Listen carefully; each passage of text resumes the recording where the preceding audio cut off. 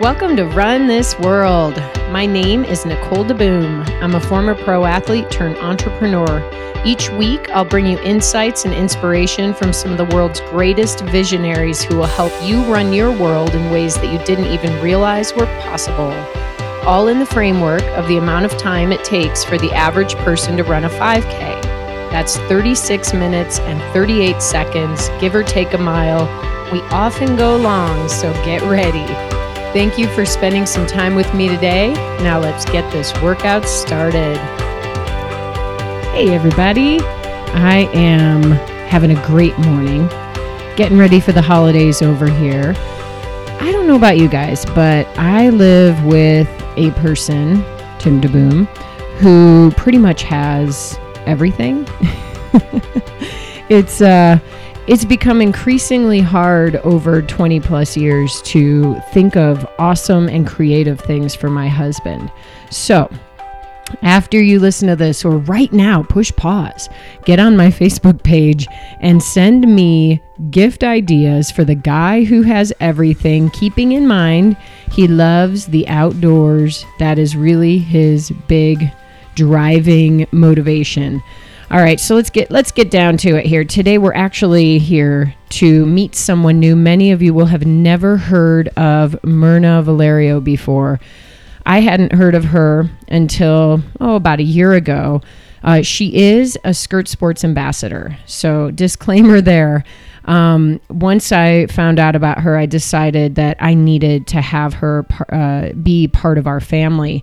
She started a blog called Fat Girl Running. A few years back. She was on the fast track to basically an early grave. She was working 2 jobs. She had a toddler. She was not sleeping. She was not exercising. She was not taking care of herself. And she definitely had a big wake-up call.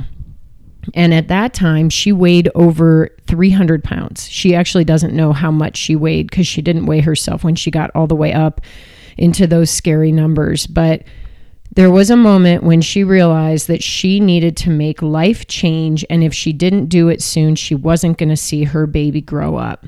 So she found running. And it's really interesting because you see people out there who are working out, who are running, who are on the trails, whatever, who clearly are bigger. We use the word fat a lot in this episode, something that feels weird to me and isn't all that comfortable, but we really break it down and share with you a little more of why that word, the power that word has. And Myrna obviously embraces it in certain ways. And the point of embracing the word fat is not because being fat is necessarily healthy for people, but that you can find health at all sizes, and we need to start accepting each other on our journeys. So it's a really cool podcast today because Myrna is truly just a real person who other people saw doing something that looked impossible for someone of her size, and decided that instead of turning their backs on her, they would embrace her, and she became a huge motivator for so many people. So today we talk about all those different issues surrounding body image, and learning about how to be conscious about how you speak in front of other people, and especially with your children, because you're instilling different belief systems in them from a very young age. So there's so much to this episode. I'm going to go ahead and turn it over, and I hope you truly enjoy it today. All right, I am so excited to be on the phone today with my friend and Skirt Sports ambassador and real person, badass, genius activist to the whole wide world and community of women runners everywhere, Myrna Valerio. How's that intro for you? Hey, I love it. Can you do it again? I think we'll be making you new business cards very soon. I love it. So I'm talking to you actually via Skype because you are a super busy woman. And I really want to, you know what, before we even get started, tell us where you are right now and what you're doing. I'm in Washington, D.C. on a work trip, attending a conference of the Association of Boarding Schools, because I work at a boarding school. And I'm here to, further my knowledge. I work in diversity, equity, and inclusion at my school. And, I'm just trying to learn more and, be more, I just want to make sure that I am ready for whatever comes at me in terms of equity issues that deal, with students and faculty and all the good things. So, yeah, what do you do in that field? Like, what does that role mean in a school? Are you in a classroom or are you more like a counselor? Well, I also teach Spanish.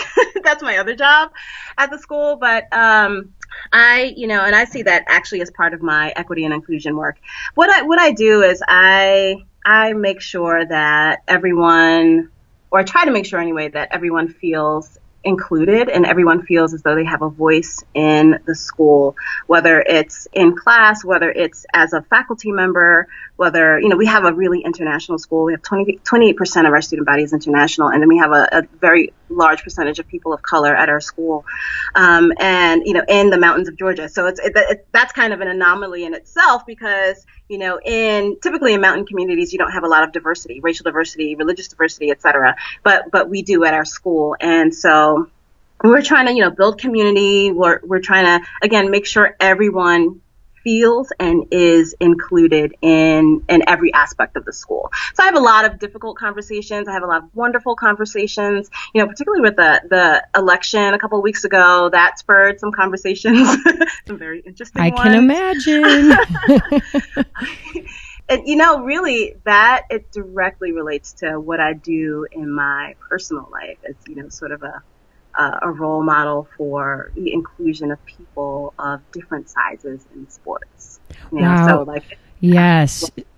So it's interesting because a certain type of person and personality is drawn to this type of work in the world. And usually that's not just out of the blue. I mean, maybe it is for some people who just have a very big tendency towards the trait of empathy, but often it's because people like you have experienced certain things that have, created this vision for tolerance and a non-judgmental way and focusing on inclusion. So I think it makes a lot of sense. And maybe we should dig into your background. Tell us how you got to be, how this became your calling. Well, I don't know.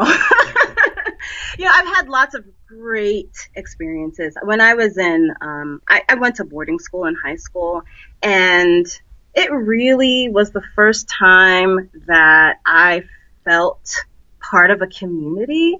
It was an all-girls school. It was really small, and I had always been very, very shy. And most people don't believe that I was extremely shy. And I'm still pretty introverted, but I was really shy, and I had problems making friends and keeping friends and, talking with people my age. I could talk to adults just fine. And so I went to the school. It was an all girls school, and they encouraged us to just be ourselves, and they supported us in that but also encouraged us to try new things. And so that's kind of the way I've lived my life, since then. And I had really great opportunities to meet all different kinds of people at the school. And, it was really diverse and really, for the time, it was very, very progressive. So I tried sports, and because I'd never tried sports before, and I became a person who loved sports, and who loved running, and who loved theater, and singing, and so that's kind of where that came from, and that has stayed with me, since 1989 was when I started in high school, and so. And the whole thing about it was that it was very inclusive and, as I said, very diverse. And then I went to Oberlin College, which is, it's all about social justice. You walk on campus, you are an activist, whether you want to be or not. So, and so that's kind of where that all comes from. And I think, but it really took me going to the high school that I went to, awaken that in me. It's interesting because I am not an introvert, but I, like you, didn't talk for years. I was very shy when I was really young. So what is it that changed that for you? Was it doing sports? And, do you tie being introverted to being insecure, or was it just sort of who you were? That's just who I was. I'd grown up in a loud family, and most of them are extroverts, and they're all comedians. And, it was this loud, bustling, big family. And, but I always kind of retreated to reading books and just doing things on my own because Well, I didn't have a whole lot of social skills either. So, and those are things that I actually had to learn in high school, and I did. And part of that was through sports and through participating in activities that I had never done before. But I'm still an introvert. I still love to just be in my hotel room and reading, writing, just being on my own. But I can do the other thing. Like I can be extroverted when I need to, but it's exhausting. Well, and by nature of your job and being around kids, you can't just be within yourself all the time. And kind of that true definition of an extrovert is you actually gain energy from the energy around you, right? So after a big event, you're actually jazzed and can't fall asleep for hours. And the true introvert goes home and they're exhausted and they crash in 5 seconds. Yeah, that's me. So you're a social introvert. I love that. So it sounds like sports and healthy living were not prioritized in your family?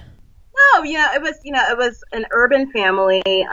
And growing up, I guess, in my family, I think people felt and were to a certain extent disenfranchised from healthy living, from sports. It was expensive to play sports. If you wanted to be on a team, you had to pay a fee. And from time to time, my family was on public assistance. So that wasn't even a thing that we could think about doing because we were worrying about food and housing and heating the house. So, keeping the electric on.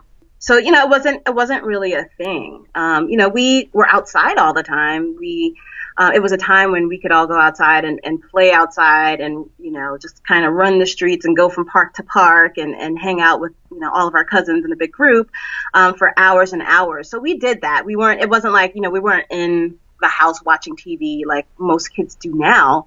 Again, it's a different time, but we were active, but we weren't sort of intentionally, doing sports or whatever. And that, until I went to high school, I didn't really have any experience with sports.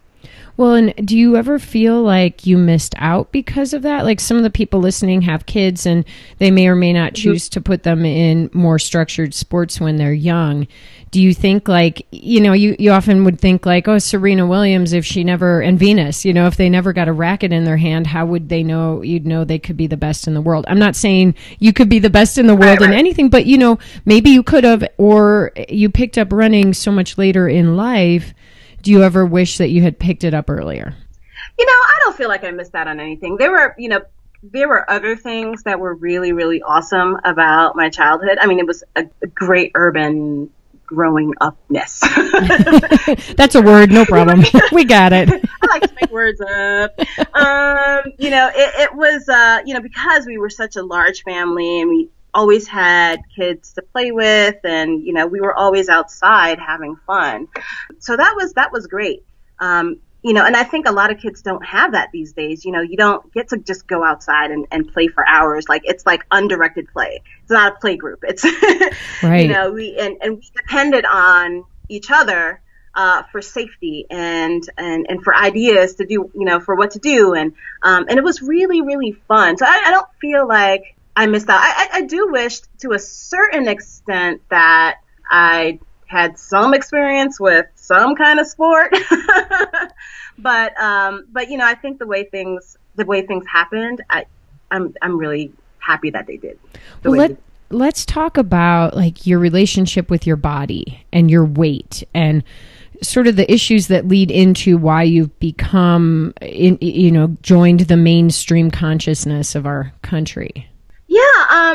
I'm from a Black American family, and typically, although it's changing to a certain extent now, typically, Black Americans and other Black people around the world don't have the body issues that everybody else does, or the body image issues that everybody else does, because, it's just not a part of our culture.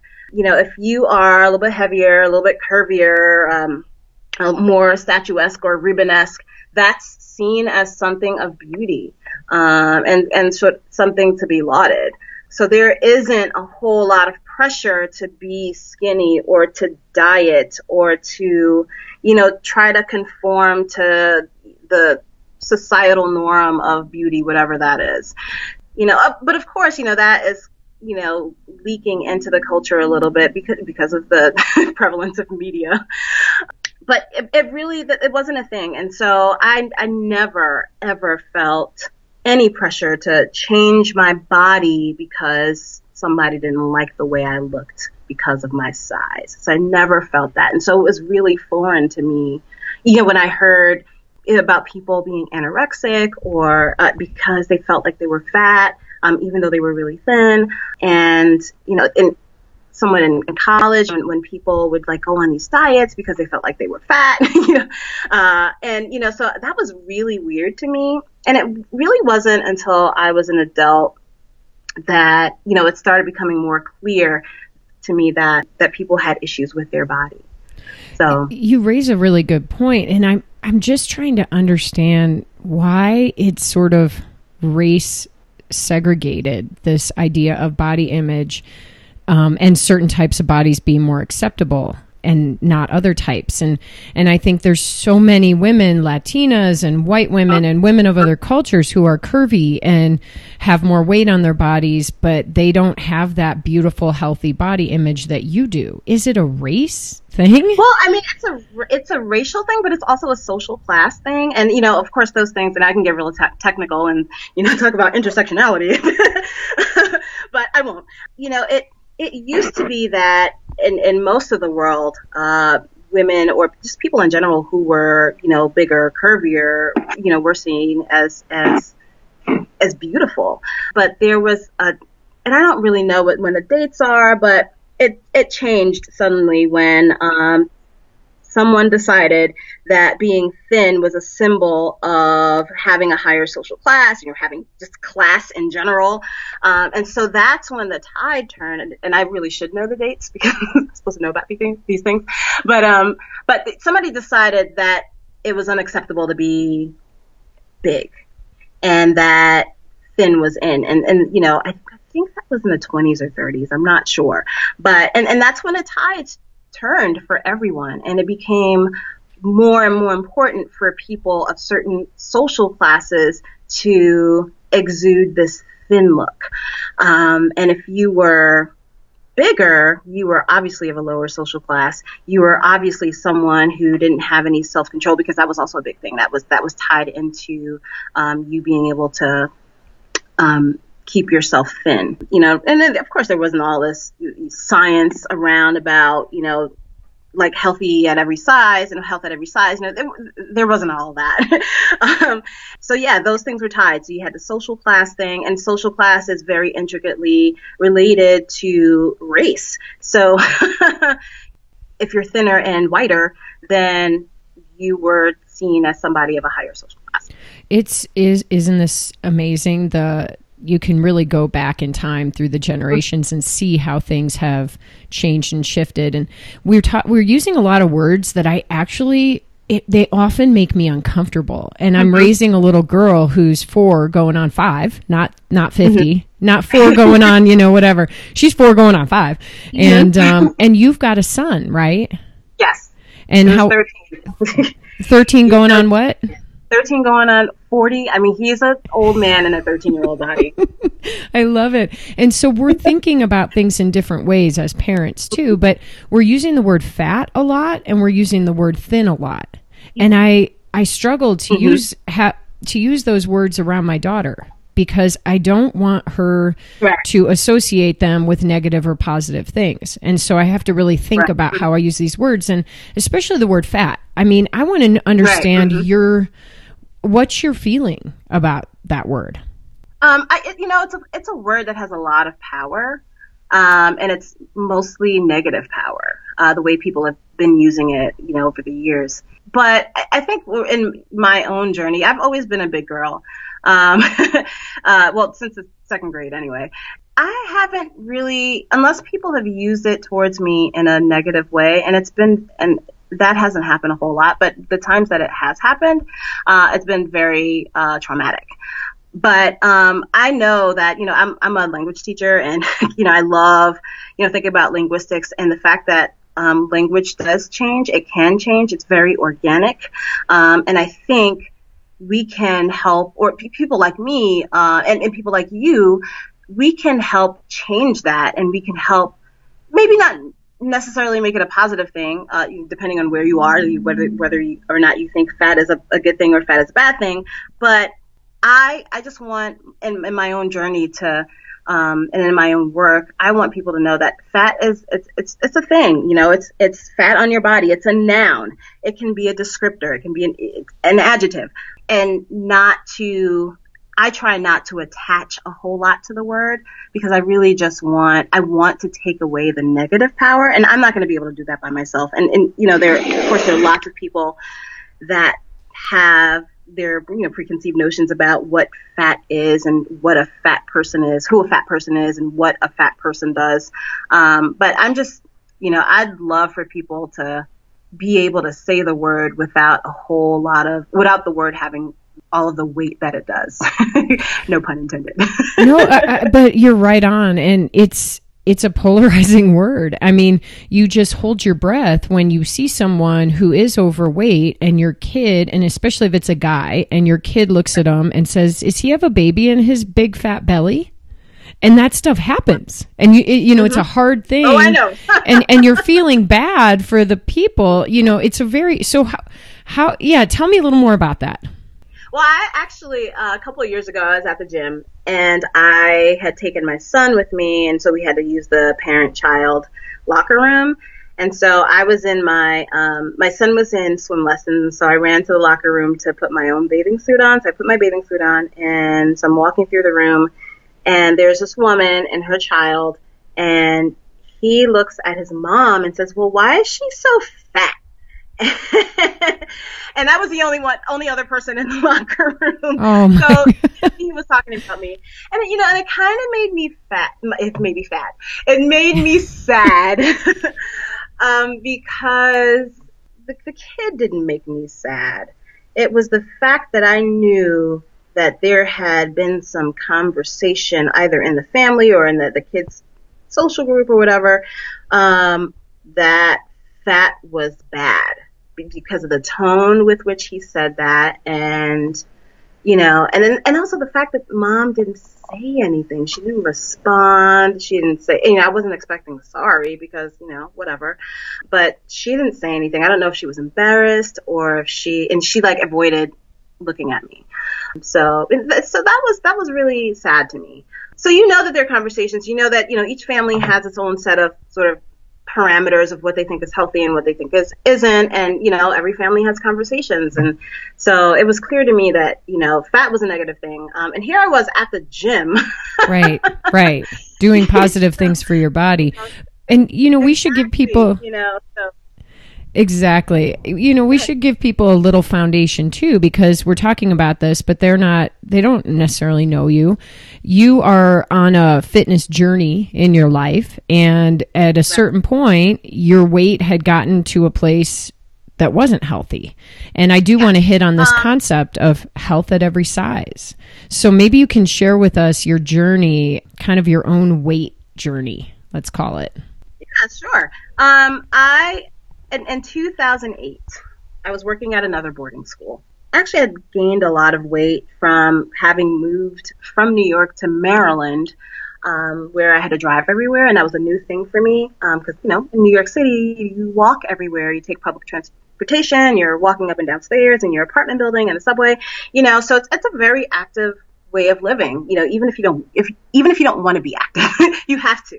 And I was fine. And I had my son. He was 1.5 when we moved to Maryland. So, it was very stressful. I gained a lot of weight, driving everywhere. My husband hadn't moved down with us yet. And so it was just me and my son, and I was stressed out, at this job, gained a lot of weight, had problems with like hip bursitis, and it was awful. So I decided to move to New Jersey, and I took a job at a boarding school, which was also very stressful. But my husband was there at least, and I was in grad school. Working at a boarding school is basically a 24-hour job. You even when you're not on duty, if you're on campus, if anything happens, you're on call basically. And so and when you are on duty, it's pretty intense. You're doing dorm duty, you're doing study hall duty, and this is all in addition to your regular teaching duties during the daytime. And then you're also in charge of kids over the weekends, because it's, that's where they live. And so I lived in a dorm. I helped run a dorm, and my son was always sick. I was always sick. Things it just got out of control. And I was also in grad school. So, so one summer, in the summer of 2008, I was driving back from my side hustle. I taught piano lessons and voice lessons and private Spanish lessons and other things to some former students of mine in Maryland. And so I commuted every weekend. On my way back, one day, I started having chest pains in Pennsylvania. And it was really weird. I'd never had those types of pains before. And, so I'm getting nervous. I'm starting to hyperventilate. And so I pulled over, and I had this whole conversation in my head. Well, what should I do? Am I having a heart attack? Oh my God, I think I'm having a heart attack. My son's in the back of the car. Should I continue? Should I call 911? What's going to happen? I decided to keep driving, which in hindsight isn't the smartest thing to do. But, I had all these other worries about what was going to happen to my son. If I called 911, where was he going to go? So stupidly, I continued driving. I got home. The pains had subsided somewhat, but they were still there. I called a colleague. She came over and took me to the hospital. I wasn't having a heart attack, but I followed up with a cardiologist, who basically said to me, well, this wasn't a cardiac event, but, and he asked me if I wanted to, see my child grow up. Wow. That is freaking heavy. Yeah, and that's how cardiologists have to be, he was blunt, and that was when I said, okay, well, I have to find a way to change my lifestyle, and he's like, you have to lose weight. I'm like, I know. I knew intellectually that I'd gained weight, and, things were kind of spiraling out of control, not in terms of eating, but I wasn't sleeping. Again, I was sick all the time.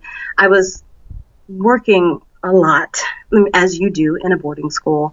And then I had the side hustle on the weekend. And so I really wasn't taking care of myself. And then my son had gotten pneumonia once already. And, so I spent a lot of time worrying. And so I'm sure my cortisol levels were just really, really extremely high. And so as soon as the cardiologist said that to me, I said, you know what, I gotta do something. And so I did. Yeah. So I did. And that was it. That was all I needed. I had that scare, and then he said, you've got to change or you're going to die. So so when that thought came into my mind, I'm like, okay, I'll do it. And that's what started me running again, going back to the gym, and doing the things that I need to do for myself to save myself. So what was the sort of highest weight level you'd gotten to? It was over 300 pounds, and I'm not sure how much over 300 pounds it was, because I hadn't bothered to weigh myself. But when I did weigh myself, after I'd clearly lost a lot of weight, it was like 290 something. So, I know I was over 300 pounds. Wow.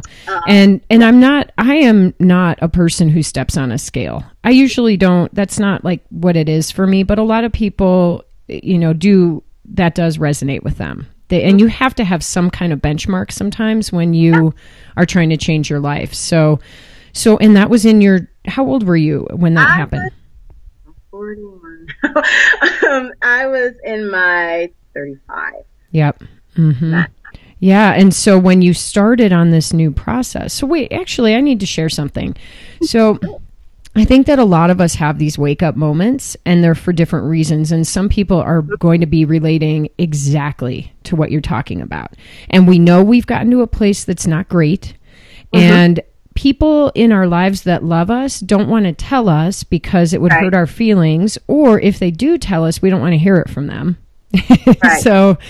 So it takes like a expert or a care provider or somebody to say, hey, this is it. And be blunt and do that. Right. And I will tell you, when I was 39 and said, I think I want to get pregnant, I was running a life that was literally just on the run all the time, like running from meeting to meeting and running to get a workout in and running from the workout. And I remember running from this run to the acupuncturist, this amazing guy. His name's Ting Ling, and he's apparently been knocking up women in Boulder for decades. He's like a magic guy as far as acupuncture for women trying to get pregnant. But he just looked at me and said, Nicole, you need to slow down your life. You will not get pregnant. You have to make a change. And it hit me. It wouldn't have mattered if my husband said it or other people, but I think this message of listening to your body, and yes, occasionally we get to a point where things sort of blow up, but you have to take it seriously at some point. And I give you so much kudos for really listening and taking that to heart, even though you knew it was not going to be an easy road ahead. It's a hard thing. It's hard with family members and friends because I always, and I've even written about this in my blog, unless you have a really special relationship with somebody, and unless you have, a relationship in which you can be brutally honest, it's really hard to tell somebody, hey, like, you really need to slow down, or hey, you need to get some sleep. You need to, and I hesitate to say you need to lose weight, like, because that has a whole other set of things that come along with it, and it's really, really hard. And especially when you don't have a professional or, a doctor or somebody to tell you that, it's hard to kind of see that in yourself. You might know it intellectually. Like, I know I need to sleep more. I know I need to, go to the gym or lose weight or take a walk. I know I need to do this, but I can't figure out a way to marry the intellectual side of myself with the emotional side. I can't figure out how to do that. So it's really, really difficult. Like, I don't, anybody who makes a change just on their own, I give them mad kudos for it because it's really, really hard, especially in the United States. We have this lifestyle where we praise being busy all the time, and we kind of like brag about, oh, well, I only got 3 hours of sleep. I only got 2 hours of sleep, but I went to work anyway. And and that's horrible. It's awful. It's awful that we think that being busy and not taking care of ourselves is, something to be proud of. And so taking that into consideration, it's anybody who manages to look at themselves in the mirror and say, I really need to change, and I'm going to do it right now. That is an amazing feat. It's also an amazing feat to have somebody tell you that you need to change, and to take it to heart and actually do it. It does. It requires some humility for sure. And you kind of have to let your ego go, and you've got to let go of other preconceived notions, like you said, things that you may have valued before, and change your value system. That's huge. Yeah. So if somebody is actually getting started, you didn't go from that realization to running ultra marathons, holy cow, which we're going to get into. You didn't go from that, place to that new place overnight. So how does somebody get started? How did you take your first few steps? I actually, I had always loved running, and I knew that it made me feel good. So I said, you know what, I'm going to get on this treadmill and I'm going to try to run a mile. And it was awful because I hadn't run in a couple of years. And, again, I'm like at my heaviest weight. I'm, sick all the time. So I was like, I'm going to try to run a mile. And I didn't actually end up running a whole lot. It was mostly walking, and it took me 17 minutes and 45 seconds. And, I was disappointed in myself. I said, how did I get here? But then I was like, I can't think about how I got here. I'm trying to get somewhere else. So even though that was disappointing and I was a little bit discouraged, I was actually more encouraged to keep going. I was like, well, I got to get my time down, because I don't want to be running 18 minute miles, because I can do better than that. So that's, for me, that was the motivation. And I just knew that I needed to be more active. And so that's what I did. I made it a point almost every day to do something. If it was running on a treadmill, if it was, going outside and taking a walk, if it was, I was on a boarding school campus, so I had access to a gym, so I would just go across the field and go to the gym for a couple of minutes. And I managed to do something every day. I had lots of videos, so I used videos. I love videos, when I didn't feel like going outside. And so that was it. I made it a point to do something every day. I knew that I would not see results in 2 days, and that's we get ourselves into this mindset. Well, I need fast results. That's not going to happen. And when it does happen, you end up gaining all the weight, you end up losing all your fitness, immediately. So, as soon as you stop. So I knew that it was going to be a really slow process, but I knew that in that doing that, I was changing my life little by little. So, as long as you know that you have to be in it for the long haul. You are not, if you're trying to lose weight or if you're, trying to gain more muscle, if you're trying to do whatever, like lengthen your distances, it's not going to happen overnight. Sometimes it takes months and months and months to really get some noticeable changes on the outside. But, you have to be aware that every time you do something, you're changing yourself on the inside, and not just physically, emotionally and mentally too. This is almost like a perfect example of goal setting 101. Like, there was a bigger picture long-term goal, which I'm not exactly sure what that was, but it was just health. For me, it was just health. Yeah. And so it wasn't, hey, I want to be at a certain weight. You knew that the weight would come off through this process, at least to get to a healthy place for you, at the size that's right for you. Right. And but what I love about it is that what makes a lofty goal like that realistic is you took this pragmatic daily approach of, I'm just going to do something every day. Mm-hmm. Yeah. And for a lot of people, that stops them in their tracks because they're like, well, I can't get out for my 1 hour or whatever. Well, get 20 minutes. Just do something. Like, for example, this morning, I woke up and my flight had been delayed last night and I got in really, really late. And I was planning to do this big workout. And I've been having breathing problems because I've been living in Georgia and we've been having forest and wildfires. And so I was like, there's no way I'm going to get a workout in because I can't even breathe. I can't sleep.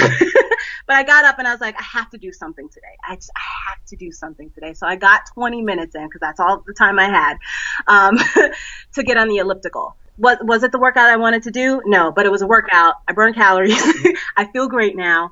But you have to find something, even if it's 5 minutes, because once you get in that habit, I guarantee you're not only going to work out for 5 minutes. True. You start with the goal of, I'm only going to go for 5 minutes. I'm going to walk for 5 minutes. And you start feeling good. You're like, oh, yeah, I add a couple of minutes to that, So, it really, very, very small increments. And you talked about having SMART goals. I actually wrote about this in Women's Running Magazine. SMART goals being, and I, of course, at a loss for what the acronym stands for, specific, measurable, achievable, realistic, and timely.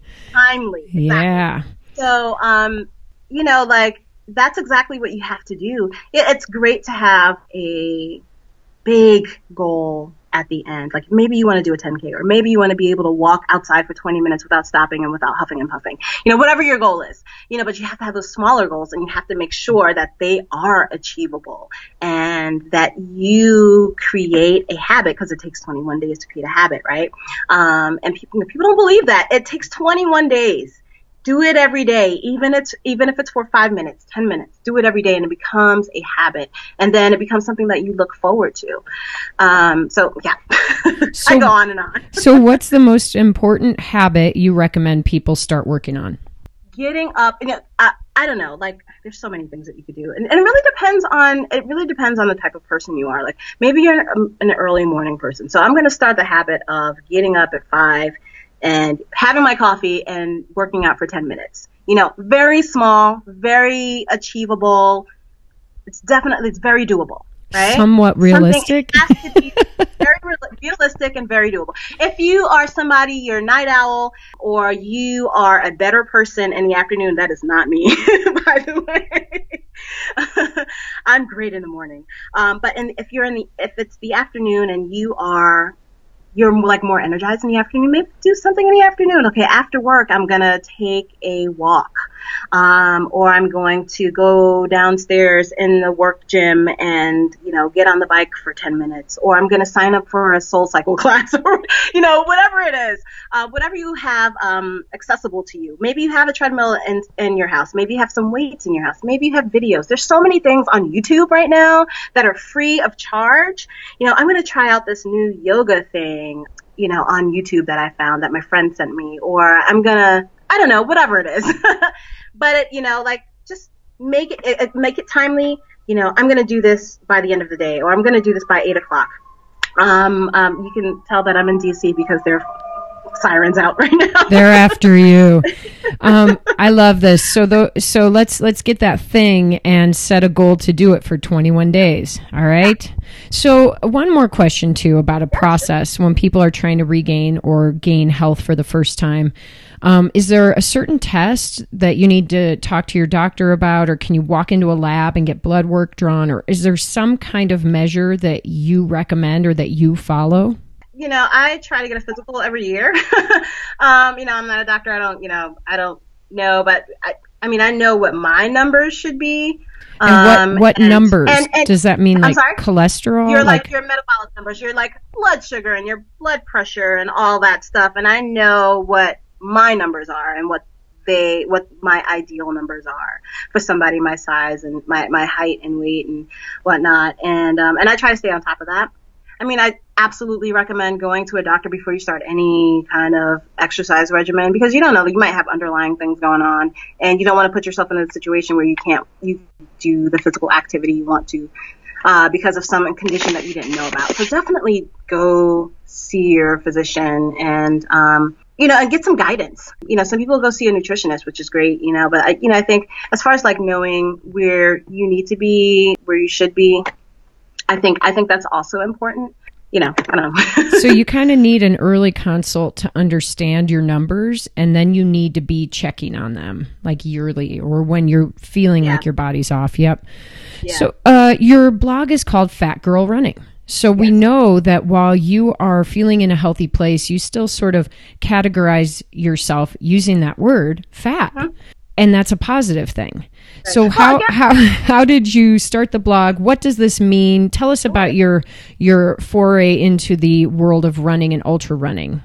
In 2008, I started doing a bunch of 5Ks, because those were small goals for me. Like, I'm going to do 2 5Ks this week. I'm a teacher, so I have the summers off, so I had lots of time to do that. So 5Ks, 10Ks, and that morphed into half marathons. And then a friend of mine said, hey, you've been doing so many half marathons, why not do a marathon? I'm like, seriously? Okay, fine. And so as I was training for my first marathon, which was the Marine Corps Marathon in 2011, I decided to reopen this blog that I had started 2 years before. I just opened the name, gave it a name. And in 2011, I said, I'm actually going to write in the blog, because I want, I'd been posting on Facebook all of my, I'm doing a 5K this week. I'm doing a 10K this week. Oh, I'm at the gym doing this. And I would post what I was doing, to keep my physical fitness level up, and somebody suggested, just write it, do a blog. And so I started writing about my training for the marathon. That was in 2011, and I wrote in it every couple of weeks, every month or so. It wasn't a big thing. I just wanted to write and to share my enthusiasm for running, and to share it with my family and friends. And Fat Girl Running actually was a lot of people messaged me and said, well, I don't know where you're calling your blog that, don't you think that's a negative thing? I'm like, no, I'm fat and I run. I don't see that as negative. So I decided to keep the name. A couple of years later, again, I'm only posting every couple of weeks or so. Sometimes, it takes me months to finish a post, because I was working at a boarding school, very busy. In 2015, early 2015, and by this point I had done marathons, and I'd sort of gotten into the world of ultra running. I'd done 2 ultras, maybe 2 or 3 ultras by that point. I get a call from Rachel Bachman at Wall Street Journal. Hey, I've been reading your blog. Oh my God. And, I'd love to interview you about, whether or not, even if you don't lose a whole bunch of weight while you're exercising and you're a big person, it doesn't matter. Like, should you still be exercising? Like, does it still have health benefits? So that came out a couple of days later in February, and then it brought a lot of attention to my blog. And then a couple of weeks later, John Brandt from Runner's World contacted me and asked me if he could do a feature on me. And so like that, it just kind of exploded and things kept happening. And I got a lot of calls from various, media outlets asking me to tell my story. And then NBC came going. And so I did the NBC special, the NBC Nightly News piece. Yeah, and it's just been one thing after the other. And the great thing about this is that I've been able to just be myself, and because, and just to keep doing what I've always done. And it really is, it's very heartwarming to see that there's so many people that, number one, are grateful to see somebody like me in the spotlight sometimes, because they see themselves in me. They see a part of their own story in me. They are tired of not having their body types represented in media. And so when they see me, they're like, oh my God, thank you. And it also, a lot of people have said that seeing me gives them permission to go out and try something, like running or just being outside in public in their bodies without being ashamed. So that has been absolutely tremendous. Well, you are a role model for so many. I'm sure the kids that you teach are really taking in so much more than you would ever know. So not only for the other women out there and men who can relate to your experience, but to a whole nother generation of kids who we want to grow up strong, confident, with great body image. So thank you for your awesome work. Thank you. So what's one word that describes your outlook on life? One word? That's hard. Did you know I'm a teacher? Open.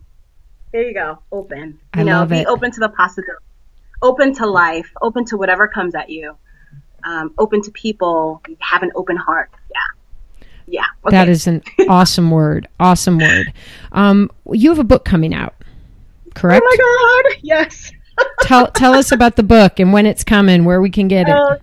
Hey, yeah. I actually, I finished the first, I finished the first draft a couple of weeks ago, actually the day before the Marine Corps Marathon at 9:28 p.m. on a Saturday night.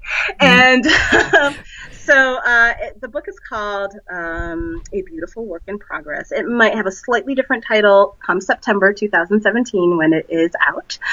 I'm calling it a body positive running memoir. And it's definitely memoir. It has a lot of sort of, background, fun, biographical stuff, but it also has a lot of very extended race reports from marathons to my first 100K race, the Javelina 100K that I did last year, and I talk about Tough Mudders because I've started doing those this year too. So yeah, it's got a little bit of everything for every kind of athlete. And I'm really, really, really excited. I actually just got the manuscript back from the editor. I'm scared to open it. Oh boy. Hey, you're a teacher. You can take the critiques. It's going to be awesome. It's going to be awesome. Well, we'll do a follow-up interview in September next year when the book comes out and be able to really share how people can get in on the action. So I have one more question. And this is a question I ask every guest who comes on the show. As you know, the name of the podcast is Run This World, and it's based around the amount of time it takes the average person to do a 5K, which is 36 minutes and 38 seconds. What's your fastest 5K? My fastest 5K was 35:23. Oh, you are above average. Woo! But what I really want people to get from this is one amazing piece of advice, one nugget from each guest that can help them run their worlds in bigger and better ways than before. So what is your piece of advice for our listeners? I say this every time, but and it's so simple. Get over yourself, lace up and go. Awesome. Well, that sums it up. We don't even need to elaborate. I love it. Myrna, thank you so much for being on the show. You're an incredible, beautiful, vibrant piece of energy out there in the world, and we need more of you. Thank you. Thank you for having me on the podcast. And also thank you for having me be a part of the Skirt Sports family. I am so honored to, be in the family with you guys. Well, we are all about real women and encouraging movement. So you are an absolute perfect fit. All right. Keep doing what you do. Thank you. You too. What a cool chick. I love Myrna. I'm sure you all felt the same. Her laugh is infectious. It's like this little giggle that just sort of comes up throughout. And what she helps us do through, her ability to have accepted herself over time is to make all of us feel a little more comfortable accepting the things about ourselves that are tough sometimes to accept, and things that we know we may want to change, but be okay with being yourself through that process. And I think that's a really important thing, not trying to be someone else, but just being who you are and owning it. I love a few of these quotes. I can't think about how I got here because I know I need to get somewhere else. We spend a lot of time dwelling on the past, but that is not helpful to anyone. And I love this concept of health at every size. Granted, we all can agree, and Myrna too, that there are some issues that go beyond your size and maybe are not healthy. But if you are on a positive journey and your body levels out at a certain point and your numbers are okay and your doctors support you, you're on the path to health and happiness, and that's what's important. And that story about the little boy in the locker room, we've all been there, whether it's our kids saying it, whether it's someone else's kid or person saying something about us when we're standing right there. That little incident really can make you think about how to handle a situation like that. And the biggest thing is that you don't just pretend nothing happened. It's okay to engage in some conversation and make it real and personal. One of the big things that she ended with that I think is really relevant for all of us, because it just cuts to the chase. It's get over yourself, lace up and go. And for this podcast, that is incredibly relevant. So before I break today, I just want to remind you all that if you do have a moment, please go over to iTunes and write a review for Run This World with Nicole DeBoom. We don't have too many reviews up there yet. We need to get some up there so that the podcast will get ranked and more people can benefit from hearing from these incredibly inspirational people. So make sure you do that. And if you have any suggestions or recommendations for future guests, please let me know. My next interview will come out just before Christmas time, and it is going to be with my husband, Tim DeBoom. So, we'll see how that one goes. Probably want to see that one on video. Good Lord. All right, everybody. On that note, you know what time it is. It's time to get out there and run this world. Have a great workout. We'll see you next week.